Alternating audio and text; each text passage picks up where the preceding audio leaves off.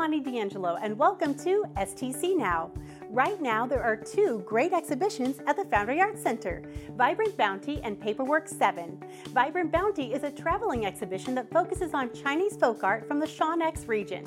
Paperwork 7 is another installment in the Foundry series of exhibitions that focus on how paper can be utilized in art. Both exhibitions will be on display through January 7th. Visit foundryartscenter.org for more information. For nearly half a century, St. Charles Christmas Traditions has helped create cherished memories for the young and young at heart. Interact with your favorite legendary characters through Christmas Eve, December 24th. We beg your indulgence as some of your favorite attractions and activities may be experiencing modifications or postponed until next year.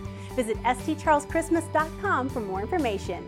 Since late September, crews have been constructing a skywalk between the St. Charles County Justice Center and the 11th Judicial Court Courthouse.